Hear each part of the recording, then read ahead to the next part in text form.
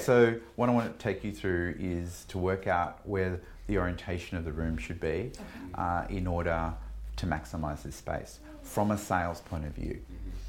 Okay, so what I've learned over the years is that projection is way better and results in a much more confident client.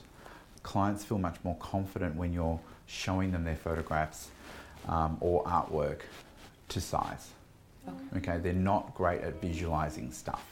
So if you can project, usually the studios that I've switched from an LCD screen or working from a computer screen to projection without any sales training whatsoever, on average their sales go up about $850. The next thing we need to think about is, where is the penthouse in this room? About 65% of the population is right brain orientated.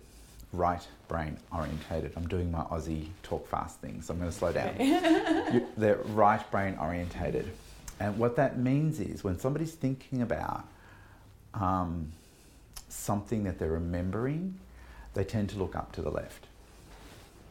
Interesting. Okay, so they'll go, think about it. And so they're looking at their artwork, then they're going, So they're entering their visual remembered mode. So for most people, not every person, the upper left quadrant is your penthouse.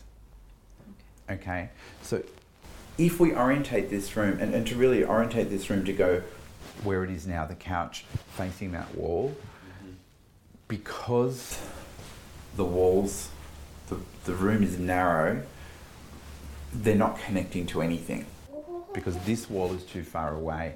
Maybe that wall, but that's the garage wall, so there's nothing for them to connect to. Okay. So it's got to go this way or that way. So, but if they're here, we've got this beautiful tunnel that they can connect. So if you come and stand next to me, I want you to feel this with me. So if you look down here, see how in the peripherals now, we have that wall and that wall. And most people who are right brain orientated will connect to that wall before they will connect to that wall. So which one are you connecting to mostly? Yeah, just like over here. Right? So this becomes the penthouse. Okay. So if you've got to imagine a couch, you'll probably be about where you're standing here. So if you were looking at something here, your peripheral will probably start where that window is. Right? Okay. So that window at the moment is taking up the most valuable retail space you have. The problem you have with leaving this one open is that it's looking out to a landing and a staircase, and people are, sometimes when they're looking, they're constantly looking out to see what's happening, and it can be a very big distraction. Now, a lot of our clients, we tend to attract lots of visual people, but we also tend to attract lots of kinesthetic people, which are people that make decisions because of the way it makes them feel. Those are the sort of, kinesthetic people are the sort of people that when they enter the room, they're sort of like this. And then you ask them, they'll look at you like this, and then they'll go back down, then they'll look at you and ask a question.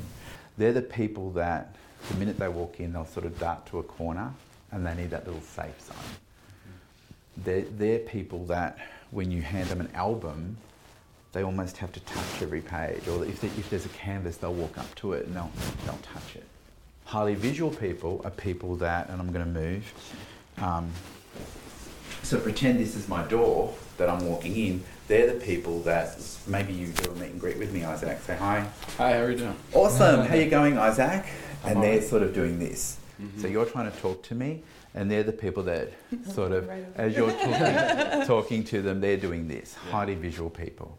Whereas if a highly kinesthetic person was walking in, and they're sort of walking in, they tend to be like this. If you came and charged at them, get the mop ready, they've probably peed their pants. All right, so you've got to be a lot slower and a lot gentler when you're approaching them.